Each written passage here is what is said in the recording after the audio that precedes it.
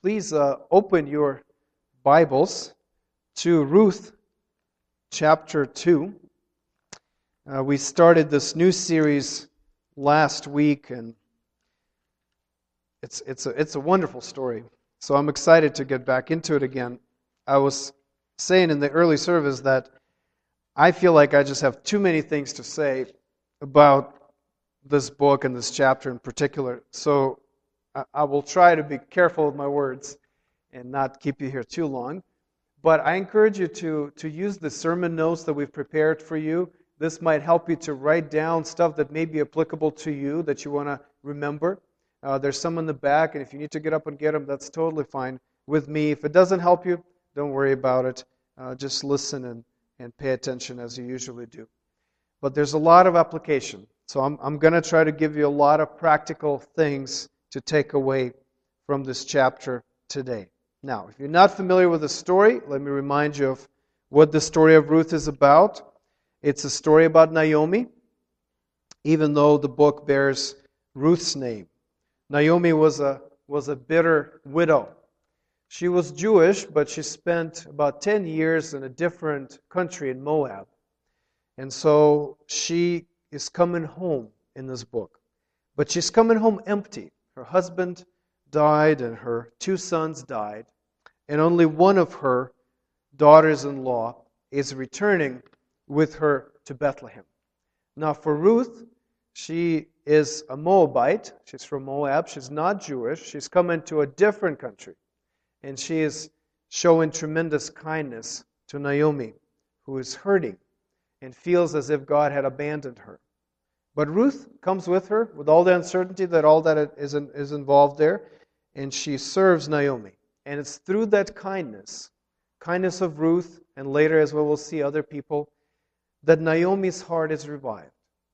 Well, you will see throughout this book, and we'll see some of that in chapter 2, we see Naomi's heart is getting soft again towards God, and hope returning to her, and she's learning that God is kind, that God is gracious, and she is restored.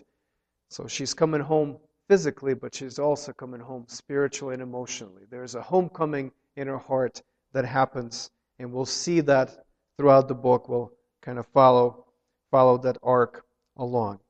Well, somebody said that God's grace often has a human face. That is certainly the face of Ruth to Naomi. God shows His grace through the kindness of Ruth. But Ruth is not the only face in the story. And so today, in chapter 2, we're introduced to the chiseled and handsome features of Boaz. Boaz comes on the scene. Very exciting. If you know the story, this is tremendous. Boaz comes about. Now, I told you last week that if you think about this book as a romantic comedy, which it is, you might start by humming a Harry Connick Jr. song or an old Motown number to get you in the mood of what the story is all about. Well, today I have a very particular soundtrack for chapter 2. It is Sting's Fields of Gold. So you may remember that song. I won't sing it, but it goes like this. You'll remember me when the west wind moves upon the fields of barley.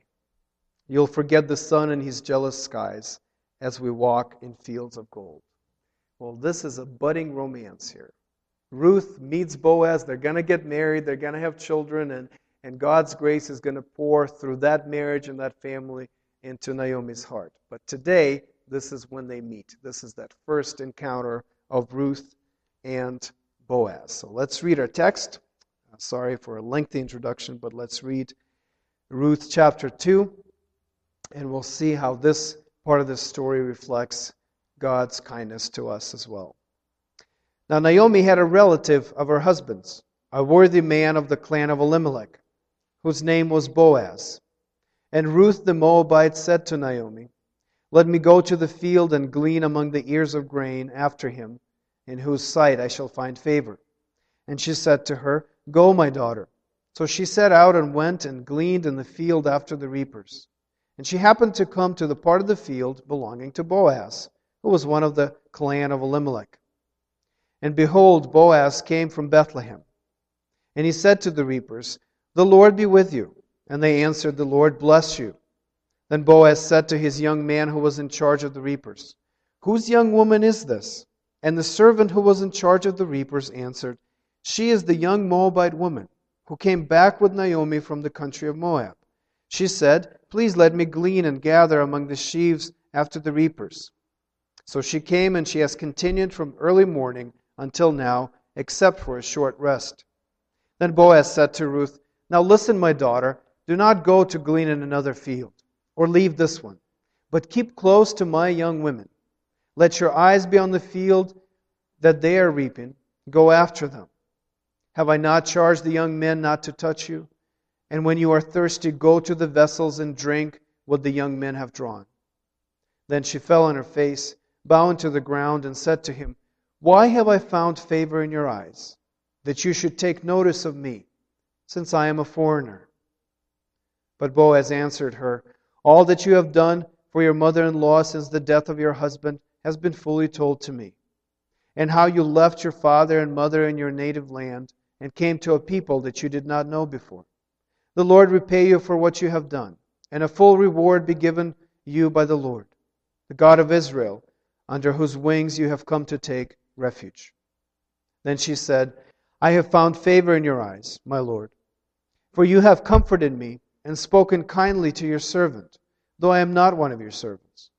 And at mealtime Boaz said to her, "Come here and eat some bread and dip your morsel in the wine." So she sat beside the reapers, and he passed to her roasted grain, and she ate until she was satisfied, and she had some left over. When she rose to glean, Boaz instructed his young men, saying, "Let her glean even among the sheaves, and do not reproach her. And also pull out some from the bundles for her, and leave it for her to glean, and do not rebuke her." So she gleaned in the field until evening. Then she beat out what she had gleaned, and it was about an ephah of barley. And she took it up and went into the city. Her mother-in-law saw that she had gleaned. She also brought out and gave her what food she had left after she was satisfied. And her mother-in-law said to her, "Where did you glean today? And where have you worked? Blessed be the man who took notice of you." So she told her mother-in-law with whom she had worked, and said, "The man's name with whom I work today is Boaz." Naomi said to her daughter-in-law, "May he be blessed by the Lord, whose kindness has not forsaken the living or the dead." Naomi also said to her, "The man is a close relative of ours, one of our redeemers." And Ruth the Moabite said, "Besides, he said to me, 'You shall keep close to my young men until they have finished all my harvest.'" And Naomi said to Ruth, her daughter-in-law, "It is good, my daughter, that you go out with his young women, lest in another field you be assaulted." So she kept close to the young women of Boaz, gleaning until the end of the barley and wheat harvests. And she lived with her mother-in-law. Well, that is our text. That's part of the story we're focusing on today. I'd like to divide it up into 3 parts that are conveniently alliterated for you. 3 parts. Let's look at the search for kindness. Then secondly, let's look at the supply of kindness. And lastly, at the surprise at kindness. Now, the whole book is about kindness, human kindness and God's kindness. And today, let's look for the search for it, the supply of it, and the surprise at it. Now, look at verse 2. Ruth the Moabite said to Naomi, "Let me go to the field and glean among the ears of grain, after him in whose sight I shall find favor." And she said to her, "Go, my daughter." Now here we see a great difference between Naomi and Ruth.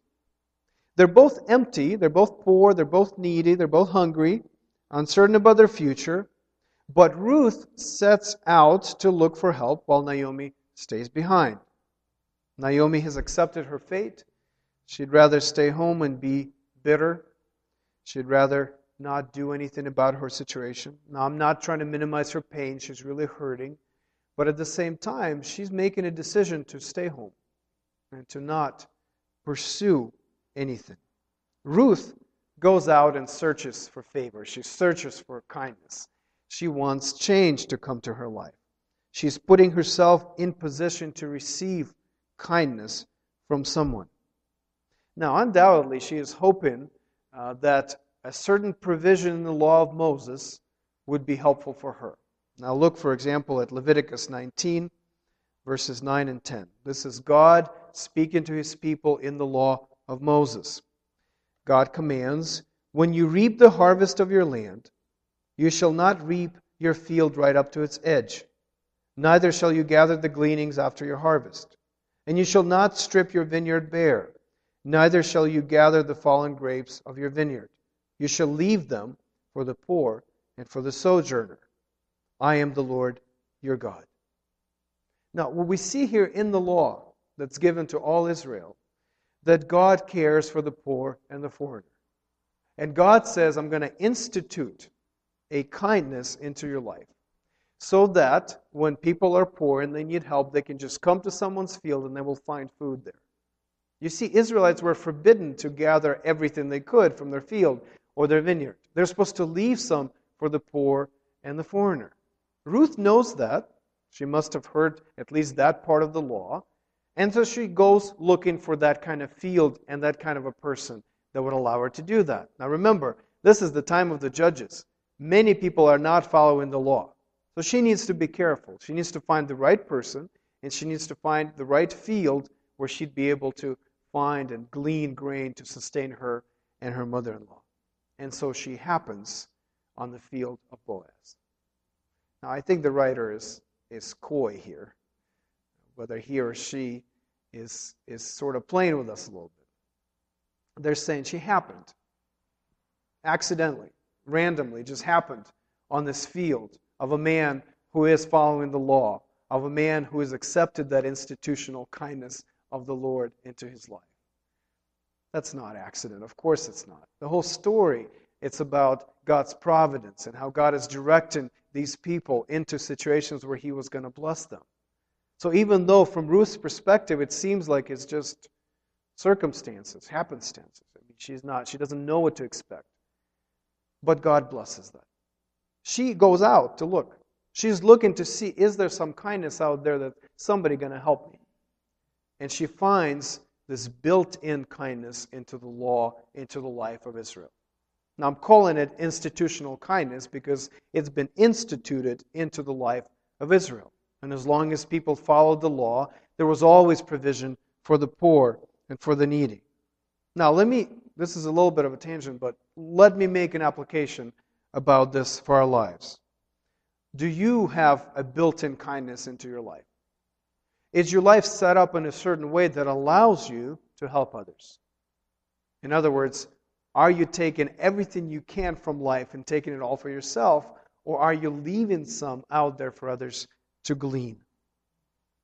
So let me give you some examples. On an individual level, do you set time aside to help somebody? Or are you just so busy that your day and your night are spoken for, and so somebody asks you for help, you just don't have time to do that?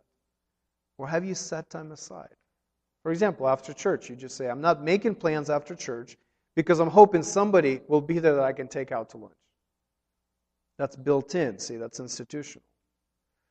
How about money? Do you have cash on you in case somebody asks for money?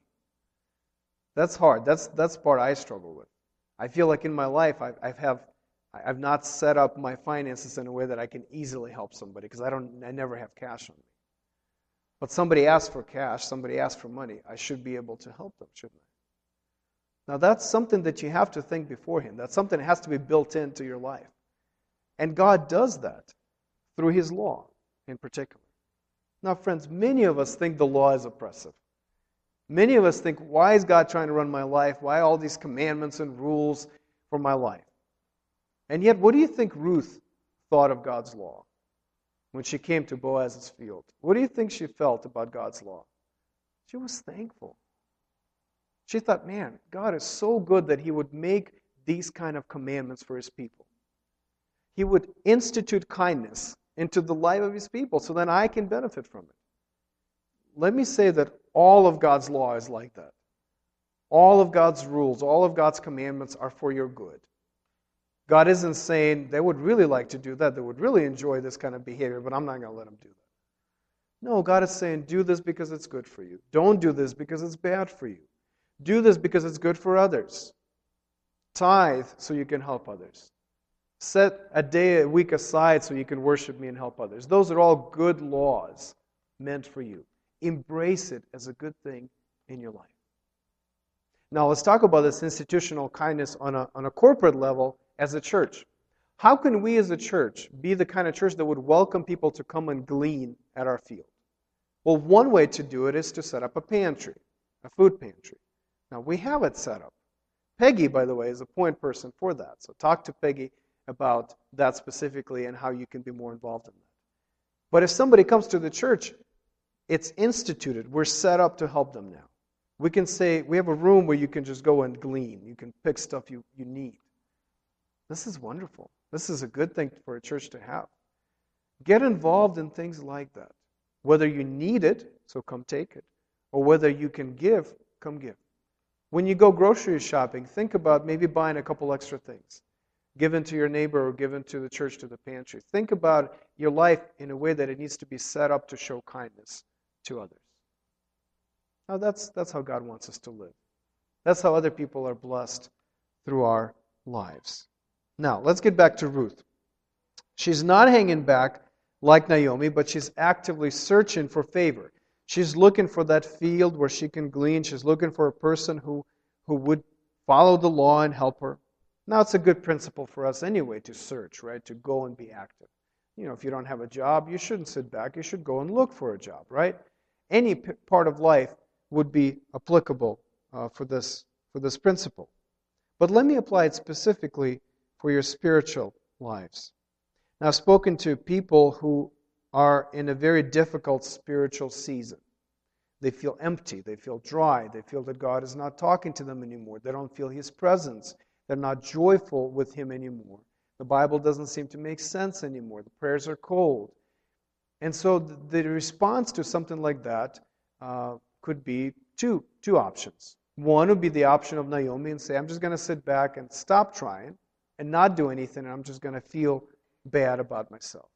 Or it could be like Ruth, who says, I'm going to go and search for kindness. I'm going to go put myself in a position where God might be present, where God might show His grace to me. Now, of course, this is God's work. This is God's initiative. It's God's sovereign choice to bless us. He gives amazing spiritual experiences to some and withholds them from others. That's His choice. He knows better how to deal with us. But we need to put ourselves in a situation, in His path, where He might do something like that. So if you feel dry, if you feel empty, don't be like Naomi, who says, well, I'm not going to come to church. I'm not going to read the Bible anymore. I'm not going to pray anymore. I'm not going to come take communion because I don't feel it. And so you give up. This is the wrong response. Ruth teaches us, don't give up. Go search for it. Put yourself in a situation where God is, where God speaks, where God helps, and maybe God will show up. John Newton, the old pastor and a hymn writer, says, if you get nothing from trying every day to go to the throne of grace, I can absolutely assure you that you are going to get nothing from staying away. Newton is saying, if you're trying to pray, and if you're trying to read the Bible, and if you go into church, you come into the Lord's table, and nothing is happening for you, what do you think is going to happen when you stay away? Definitely nothing is going to happen. So he's saying, keep going. Keep trying. So for us, this is a very, very acute point of application for many in our congregation. To say, when you feel that, when you're struggling, when the Lord doesn't seem to be present in your life, when you're wrestling with whatever issues you're wrestling with, don't pull away. Pull closer. Come to the Lord's table even if you don't feel it. That's okay.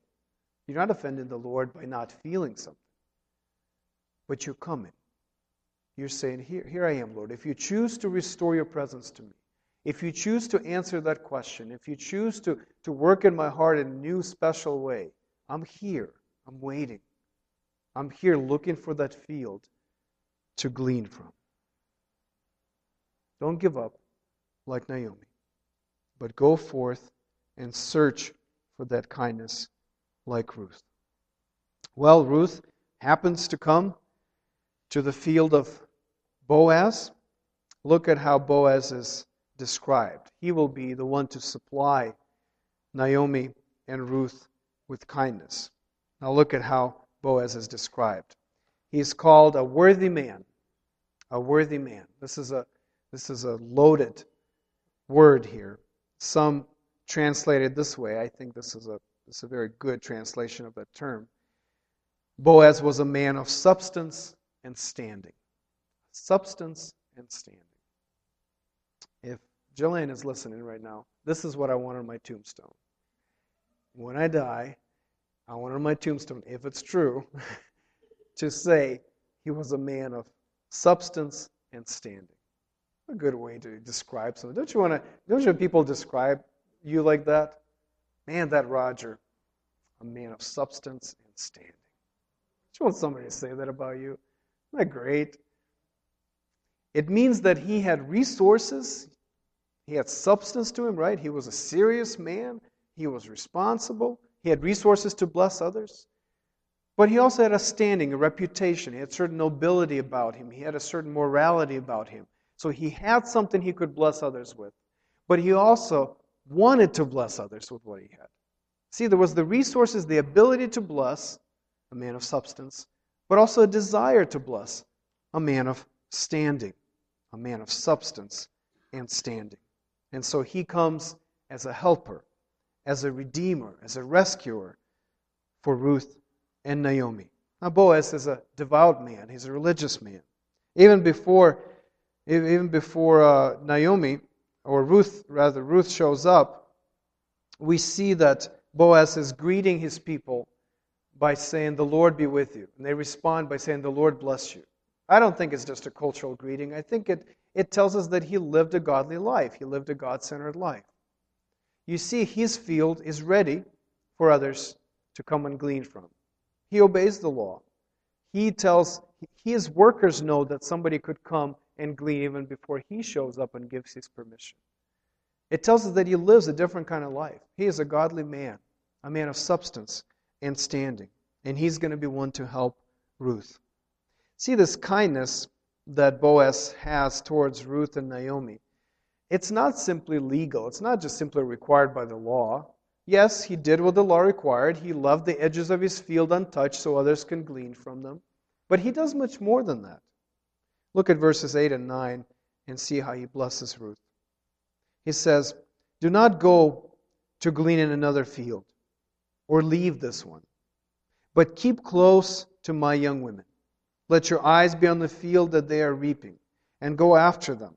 Have I not charged the young men not to touch you? And when you are thirsty, go to the vessels and drink what the young men have drawn." He says, I'm not just going to let you be here. I'm going to protect you so nobody touches you. Remember, this is a lawless time. I'm not only going to protect you, I'm going to provide for you. Come have lunch with my workers. Come eat our food and drink our wine. Work as long as you want here. Go after my young women. Go after the reapers. And whatever they don't pick up, you pick up. And then a second conversation he has with his reapers, he says, don't get everything. Leave some out. Leave some extra stuff for Ruth to take. And so Ruth ends up gathering this tremendous amount of grain because Boaz is kind to her. She goes home with an ephah of barley. Now, nobody knows what an ephah means anymore, right? I know you guys really tried with that metric system and that didn't work, so there's no hope for understanding ephahs. Ephah is somewhere around between 20 and 40 pounds of grain. Let's split the difference. She's taken home 30 pounds of barley. That's a lot to carry. That's hard to carry. So Ruth is going home, having gotten much more than she had even hoped for. Because Boaz is a kind and godly man of substance and standing. When I was thinking about Boaz and how he doesn't stop with the legal requirements, he gives much more, and he protects and he provides, and he does all of that for Ruth, I thought of a phrase from the New Testament. In Titus 2:14, there's a phrase used of Christians where Paul says, we are people zealous for good works. That's Boaz. He's zealous. He's not doing the minimum. He's not just saying, I'm going to do what the law requires and then you're on your own. No, he's saying, come eat with us. Come drink from our vessels. You don't have to draw the water. Don't worry about your safety. My men will take care of you. This is amazing that he goes beyond, so far beyond what he is required to do, because he's zealous for good works. You know, the first thing he tells her, he says, don't go to another field. Now, for many of us, you know, somebody comes in and asks for help, we're just waiting for that other organization, for that other church, for that other person to offer help, so we're off the hook. Who else can be involved to help this person? Not Boaz. Not this man of standing and substance. He says, don't go and ask anybody else for help. I'm going to help you. I'm going to do whatever you need, protect you, provide for you. You're not going to go hungry. You can stay here, not just today. Come back for all the days of the harvest. And then after barley comes wheat. Come then too. Be fully satisfied in my field. Glean from my field. What a good example for us, isn't it? Would we be people that are zealous for good works, that are not just limiting ourselves and saying, I'm going to do my minimum, I'm going to do what I have to do, and that'll be it, and then I'm fine with God and people. No, let's be people who routinely go beyond, who are looking for opportunities to be good to somebody, to show kindness, to say, we don't have to do this, but we will, because we're zealous for good works. Are you a person like that? Are we a church like that? Somebody comes into us with a need. Would we say as a church, don't go to another church. With all your problems, stay here. We're going to help you. We're going to provide for you. We will protect you. We will help you. Are we a church like that? Now, as you look at Boaz, and I hope you're encouraged, I hope you see this great example of a man of substance and standing. I hope that encourages you and motivates you. I hope you look at Ruth and you say, man, what a humble woman. What a persistent, industrious woman. I hope that's encouraging to you. These are God's examples for us, for sure. And yet, they're not enough. They're pointing to someone else. They are a shadow and a type of someone else who is yet to come. Sure, Boaz is a redeemer, as in he's going to buy back the field for Naomi. We'll learn about it later. But there's another redeemer. There's someone else who is coming in Ruth's and Naomi's people's lives that will redeem them even better, that would do even more. Now you look at this Boaz, this worthy man. As a Christian, you have to be thinking about another worthy man. You have to be thinking about another man of substance and standing. One who is going to come and not just feed and not just to protect, but is going to give his life for all of us. You know, Jesus is like Boaz, a man of worth, a man of substance, a man of standing. He too had great wealth and honor. Like Boaz, Jesus possessed all the resources we need and all the desire to help us. And he too went far beyond what was expected in the law. See, Jesus, you look at his life, I mean, you read the Gospels and you think, man, he didn't do just the minimum. Never. Exhausted himself helping people. He's trying to get away, sleep on the boat just for a little bit so he can return to helping people. Trying to get up early so he could pray, so he could be there for when people come. And not just feeding them, healing them, teaching them, gathering them into communities. Jesus does not stop at just doing the minimum. And so many of us, friends, so many of us think of Jesus as providing us with just the minimum we need. You know, so many of us think Christianity is about avoiding hell. And we just think, man, I'm so glad I came to Jesus. Now I don't have to burn in hell. This is such a small part of Christianity. I never lead with that because I think it's a consequence. It's a side effect that's, sure, it's nice. That's not why you come to Jesus. Jesus says, come glean in my field. Don't go to another field. Everything you need is here. Remember reading Ephesians 1. Jesus says acceptance is here. Adoption into my family is here. Forgiveness of sins is here. Yes, avoidance of punishment is here. Your guilt is gone. Your shame is gone. He's saying, come to me. All that I have is yours. Are you surprised at that? You better be. None of us have any idea what God is going to give us until He gives it to us. And it is always abundant supply of kindness. You know, I wonder what Ruth felt when she was coming home to Naomi with this bag of barley. 30 pounds of barley hauling it home, exhausted from a day's work. I wonder what she's feeling. I wonder how surprised she felt. I wonder how surprised Naomi felt. It's in the text. You can read it. She goes, where did you glean? She said, who gave you all this stuff? You just went for a day. I didn't even go. I didn't think we're going to get anything out of this. And look, 30 pounds of barley, it's going to last us 2 weeks. Naomi's surprised that God is so kind to her. And yes, she's thinking about God too, not just Boaz. Verse 20, when she says, when Naomi says, "Blessed be the man who let you glean in his field, whose kindness has not forsaken the living or the dead." You know, she's thinking about Boaz, but she's also speaking about God. It's not just Boaz's kindness to the living and the dead that she's thankful for. It's God's kindness. And you see her heart, because of the surprise of somebody's kindness, is being revived. She's coming back to life. Hope is returning. And she's thinking, man, maybe God is kind after all. Maybe He will help us. Maybe He will heal us and give us a future and give us land and give us family. And so she's coming back to life. G.K. Chesterton says that when it comes to life, the critical thing is whether you take things for granted or take them with gratitude. That's the difference. Are you surprised and grateful at what God has done for you? Or you just think that's just how it's supposed to be? Jesus loves me, but He kind of loves everybody, right? So not a big deal. Oh, yes, it is a big deal that God loves you. A stranger? Just like what Ruth felt, this is what we should feel every time you come in contact with God. Why would you have favor on me, a foreigner, a stranger? I love the songs we sang before the sermon, this gospel-saturated songs about grace, that's saying, man, if you had not loved me first, I would still refuse you. I would still not go with you. But because you came to me, God, you came and you were so kind to me that I'm able to get everything I need in your field. I'm overwhelmed. All I have is you. All my life is you.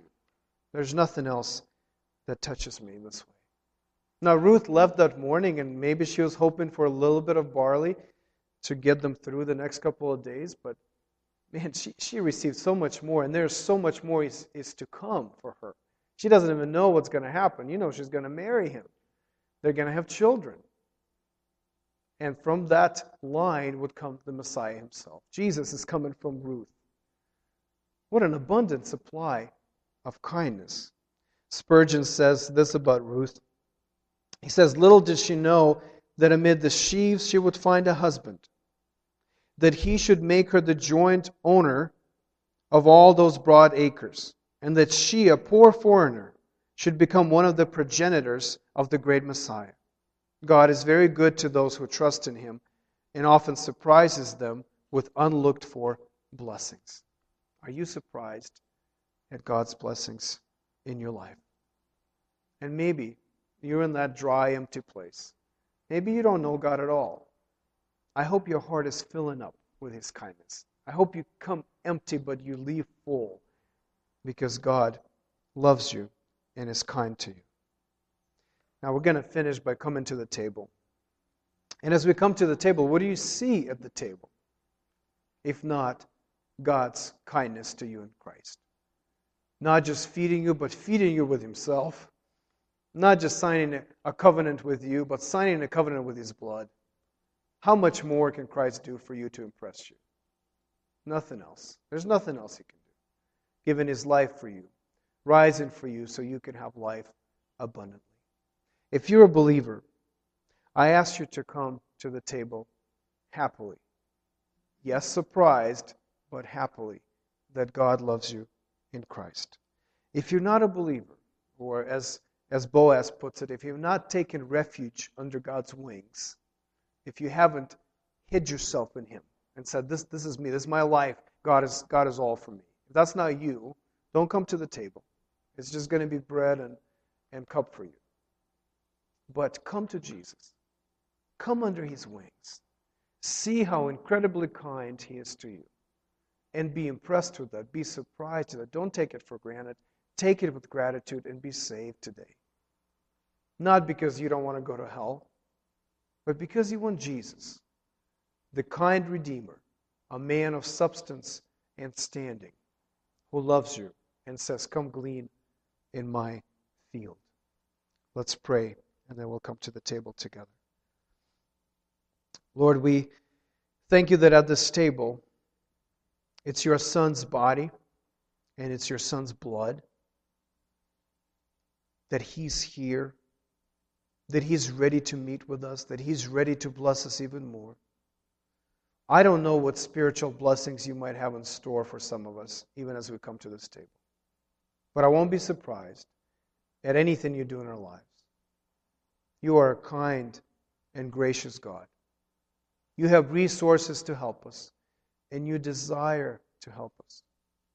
Lord, we're so thankful for that. We're not taking it for granted. We know that we are strangers, foreigners, sojourners, walking around your field, wondering if we have a part in it. But you call us. You say, don't go to another field. Come to my field. Glean here. And maybe we can even own it. Share in the inheritance of your Son. What a great gospel we have. Don't let us leave discouraged today, empty. Pray for those of us who've never heard this gospel or it's never clicked for them. Would you please do your work in their hearts and open them up to the tremendous kindness of Christ for them. May your Holy Spirit come and work in our lives. Remind us of the gospel, correct us. As we come to the table, make this real for us. Not just going through the motions, but drinking and eating of Christ, being nourished by Him. Lord, we thank you and we trust you.